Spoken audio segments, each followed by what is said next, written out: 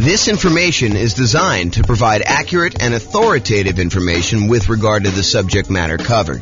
It is offered with the understanding that the presenters are not engaged in rendering legal, accounting, or other professional services. If legal advice or other expert advice is required, the services of a competent professional should be sought. Welcome to the Oceanside Real Estate Investing and Real Estate Financial Planning Podcast.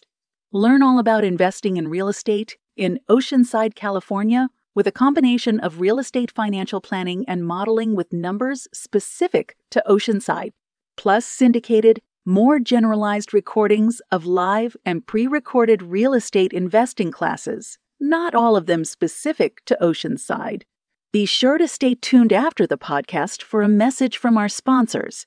Well, good morning and welcome, everyone. This is your host, James Orr, and this is going to be I'd say relatively short class, but also a relatively important class for folks that have not really experienced writing offers with,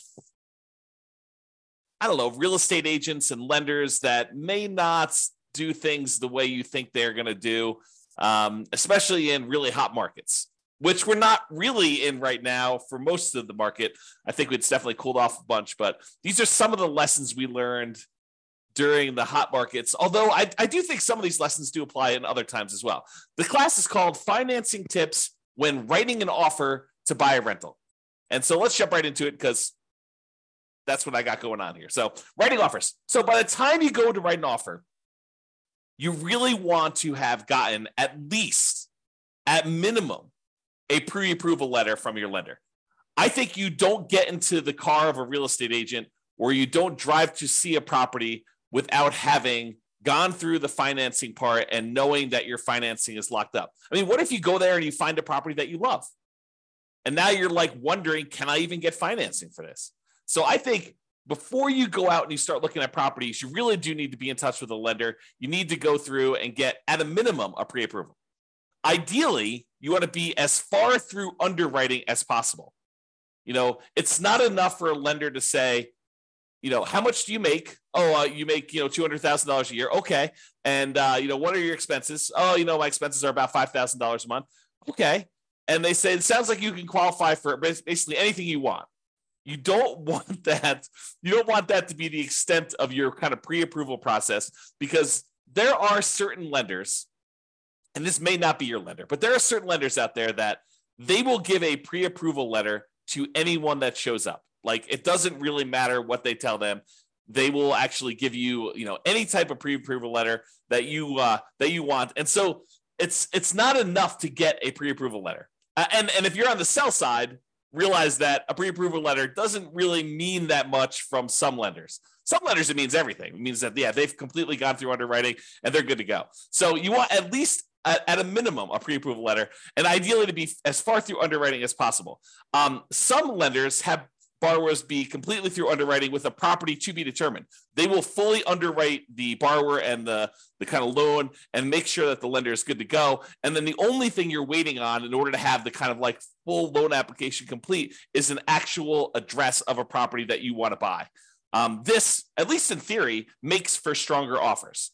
And I think in a really, really hot market, this could make the difference when you're looking at, 6 offers on a particular property and one person has been completely through underwriting. They're just waiting for the property. And the other 5 are all very, very similar in price and terms, and they have not. I think that can set you apart. It may not be what wins you the offer in a lot of cases, but I think it can be that one little thing that moves you over the edge in a lot of cases. Okay. So by the time you go look to write an offer on a property, you'll want to have gotten a pre-approval letter that you can include with an offer. And I think you should get your pre-approval letter with your maximum, even if you'd prefer to be lower. Even if you tell me, look, James, I am not going to be spending more than $500,000 to buy a rental property, but I qualify up to $800,000. I think there's a compelling reason for you to get a letter, your pre-approval letter from your lender with your maximum, even though you do not intend to ever go to your maximum. Why? Because sometimes things change. Sometimes you'll be out looking at properties and you're talking to your real estate agent. Your real estate agent says, hey, I know that you're really not interested in fourplexes, but this fourplex just came on the market and it's actually a really good deal. And you're like, well, I was looking more at single family homes and I was looking to, do $500,000 or whatever number you were, on the single family home, but let's go look at the fourplex. Let's see what it is. And you go to the fourplex, you're like, actually, this is great. This is going to be a perfect rental property for me. And, it's $795 or, it's $900 and you got to put $100,000 down. And you're like, if you didn't have your letter with your max, and let's say this is on like a Sunday morning and your lender's in church and your lender doesn't work on Sundays because that's their deal. And you can't get an updated letter from your lender, but you know that this property, this fourplex is going to go really quick. And you're like wanting to make your offer and come across strong, get this thing tied up before other people kind of come in and do it. You not having a letter with your max on it could lose you a deal. And I've seen it happen. So I think you should get a letter with your max, even if you prefer to go lower, even if you know that you're never going to go to your maximum. I think you get a letter with your maximum and you start there. Do not wait till the last minute. You don't want to wait and not have a pre-approval letter ready to go and then go look at this, go look at properties on Sunday and then come across like the one you need. And you know that they're going to have multiple offers that are all due by 5:00 and your lender's not available to get you your letter. So you need to be sure that you have this stuff lined up in advance. You can't wait till the last minute to do this. If I can stress that enough, have this stuff done in advance, ideally before you even go look at properties. Because I've seen this happen more often than I'd like to admit. A lender will, you're going to go out and look at properties after work with your real estate agent, but your lender doesn't work evenings. Especially local credit unions and banks where the lender works bankers' hours, but you really want an offer. And in a really slow market, this probably isn't that big of a deal, right? Like, what's the difference if, the property's been sitting on the market, languishing on the market for 95 days, and you come along and you want to make an offer? What's another day if you wait till the next day to get them their lender letter? You basically go and you make your offer on the property and you can tell them, look, the lender is not available right now. I'll go ahead and make my lender letter on the next day, and I'll go ahead and get that to you tomorrow. And, on a property that's been on the market for 95 days and hasn't had any action, I don't think that's going to be a big deal. I think where this really comes into play is you have a super hot market or a super hot property, even in a soft market that just hit the market, and it's getting action. That there are people all wanting to do it. And Mike has a question. Is LLC needed to get insurance and begin negotiating? Also, how much is it to begin PLLC LC? Not sure what PLLC LC is. And so the question is an LLC needed to get insurance and begin negotiating? Well, in order for an LLC to buy a property, if you're buying in the name of an LLC, which we don't usually do if you're getting financing on the property, unless you're going to go get a portfolio loan. But if you're going to go make an offer in the name of an LLC, you need the LLC to exist in order to buy the property directly in the LLC. What some people will choose to do is they will choose to write the offer in their name, and then they'll try to do like and/or signs on their contract, and then try to transfer the contract to the LLC after they set it up. Now, this is intended to be that sort of discussion. However, I will tell you that sophisticated sellers and sophisticated real estate agents that are representing their sellers sometimes will balk at the idea of an and/or signs on a contract. Even if you have a reasonable story, they will say, look, I want to know who we're selling the property to. I don't want you to be able to assign it to someone else. The reason we're accepting your offer, especially if you've got multiple offers coming in, you have 6 offers on the table and you're trying to decide which one to go with. Part of what you're doing is you're trying to evaluate the particular buyer. And the buyer comes in and says, and/or signs. You're like, well, how do I know it's going to be you that's trying to close on this property? And so even if you have and/or signs on it and you're going to try to assign the property to an LLC while you're under contract, I don't think that's as good of a deal. Now, in a lot of cases, if you're going to buy properties, I think not every investor, but a lot of investors, they're going to buy properties and they're going to get loans in their own names. And they're going to probably need to buy that property in their name. Then if they choose to, with the advice of an attorney, go ahead and, deed the property from their own personal name into an LLC for asset protection purposes. you want to discuss the pros and cons of that with your attorney and find out if you're willing to take on the risk of the loan possibly being called due, because, moving a property from your own personal name into an LLC does violate the due on sale clause, a due on transfer clause, which, you'll want to just discuss those pros and cons with your attorney and see if that's worthwhile for you for your asset protection reasons. You can get a portfolio loan in the name of an LLC and buy it that way. That way, the LLC is actually the one buying the property, and you are signing for the loan to kind of guarantee it in most cases, with those portfolio loans. But I'm not sure if that answers your question, Mike. Is an LLC needed to get insurance and begin negotiating? Yeah, I think you need to have the LLC exist in order to get insurance too. And to begin negotiating, if you're having the LLC be the one that purchases it, it helps to have the LLC done. So maybe having an LLC done in advance makes sense to you. But if you're trying to buy in your own name, I don't think you need the LLC at that point. You can go talk to your attorney and get advice from your attorney as to the legality and asset protection reasons for doing that.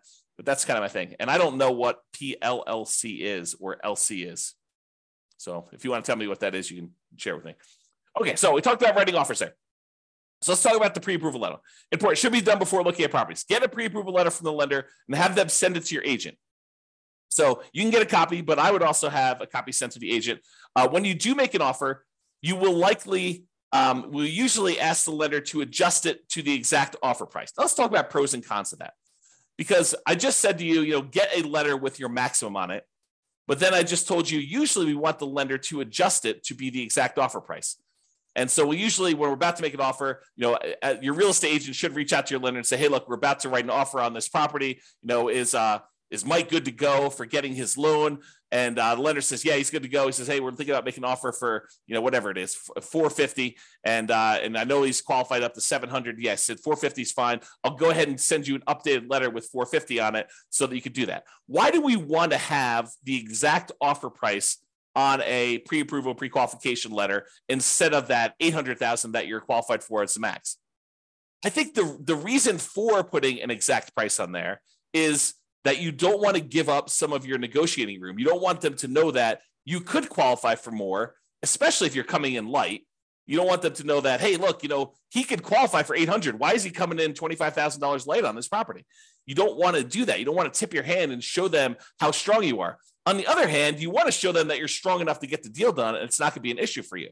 So the kind of like the argument to put your max on there is to show them that, hey, you're a super qualified buyer, and this isn't going to be an issue. You're not going to have a problem qualifying for a $400,000 loan because you're qualified up to $800,000. But I like to use the exact price in most cases because I don't want to give up some of our negotiating room on the upside. Okay, so that's what you do. In some rare cases, if it's a lender that the real estate agent has worked with in the past a lot, some of the lenders will say, hey, look, this person is qualified up to $800,000. If you're going to make offers with them and I'm not available, you have my permission to edit the Microsoft Word document that has their number as long as you don't exceed $800,000 on this.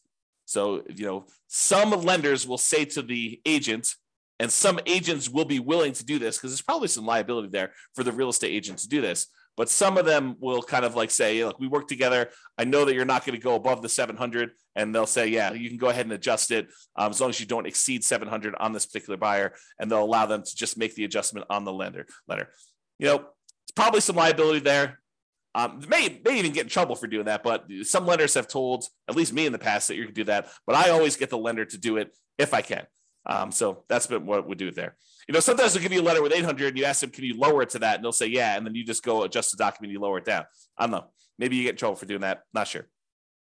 And then usually when you make your offer, you're going to include the offer via something like DocuSign or whatever you use in your particular marketplace. And typically what I like to do is on the very first page of the offer packet, you want to send over that pre-approval letter so that it is front and center and shows you that you're dealing with someone who's qualified and understands the importance of being qualified when you make your offer. You want to start with your best foot forward. And I think putting that pre-approval letter there makes the difference. Okay. So short class, in conclusion, there are some financing related things you should do before going to look at properties. Number one, get qualified with a lender. And number two, get that pre-approval letter so that you have it with you and you can submit it. You don't want to wait to the last minute and find yourself with the property that you want in a tight time situation where you cannot get a hold of your lender because they're on a plane, they're at their kid's soccer game, who knows what, and you're trying to move fast and hit a deadline for some reason. Not all lenders work real estate agent / broker hours, weekends and evenings. Some of them, especially the more banker types, tend to work those sort of like 9 to 5-ish hours, and it's really hard to get with them after hours. So you want to take care of this stuff in advance. This will give you the highest odds of success should you find an amazing deal when you're out looking at properties. That's it. Okay? So that's it. Mike, did you have any other questions? Because you're the only one on live. Otherwise, we're going to end the call right now. Very short class today. I'll give you a couple seconds. Going once. Nope. So Mike says, thanks, you answered it. Didn't know about the portfolio loans. Yeah, so to address that, you can get a portfolio loan in the name of an LLC. Most of the time when you're buying with traditional conventional financing, FHA financing, VA financing, USDA financing, all of those, you're not going to be able to buy in the name of an LLC. You'll need to buy in your own personal name for that. You'll need to personally guarantee it. You can buy in these portfolio loans from the lenders in the name of an LLC. I've got one right now with a client of mine, a friend of mine, and we actually have a partnership together where we are part owners in this LLC. But there's still a personal guarantor on that loan. So even though we bought it in the name of an LLC, we are still personally guaranteeing that particular loan. So you want to go do that. One of my POV on HELOC also.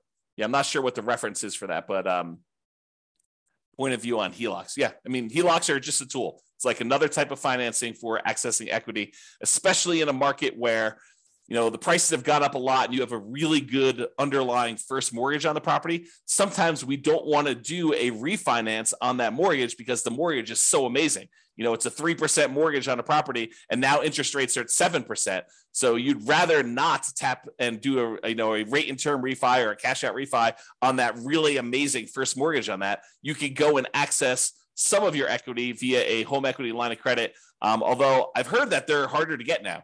I've not tried to get any recently, but I had a client I had lunch with. This must have been over the weekend, must have been on Saturday. And he was telling me he was able to get a home equity line of credit, but it was much more difficult to do. So not a lot of people offering them, and the terms of them were not the most amazing ones. So hopefully that helps you. Yeah, getting into flipping houses, so this information is very useful.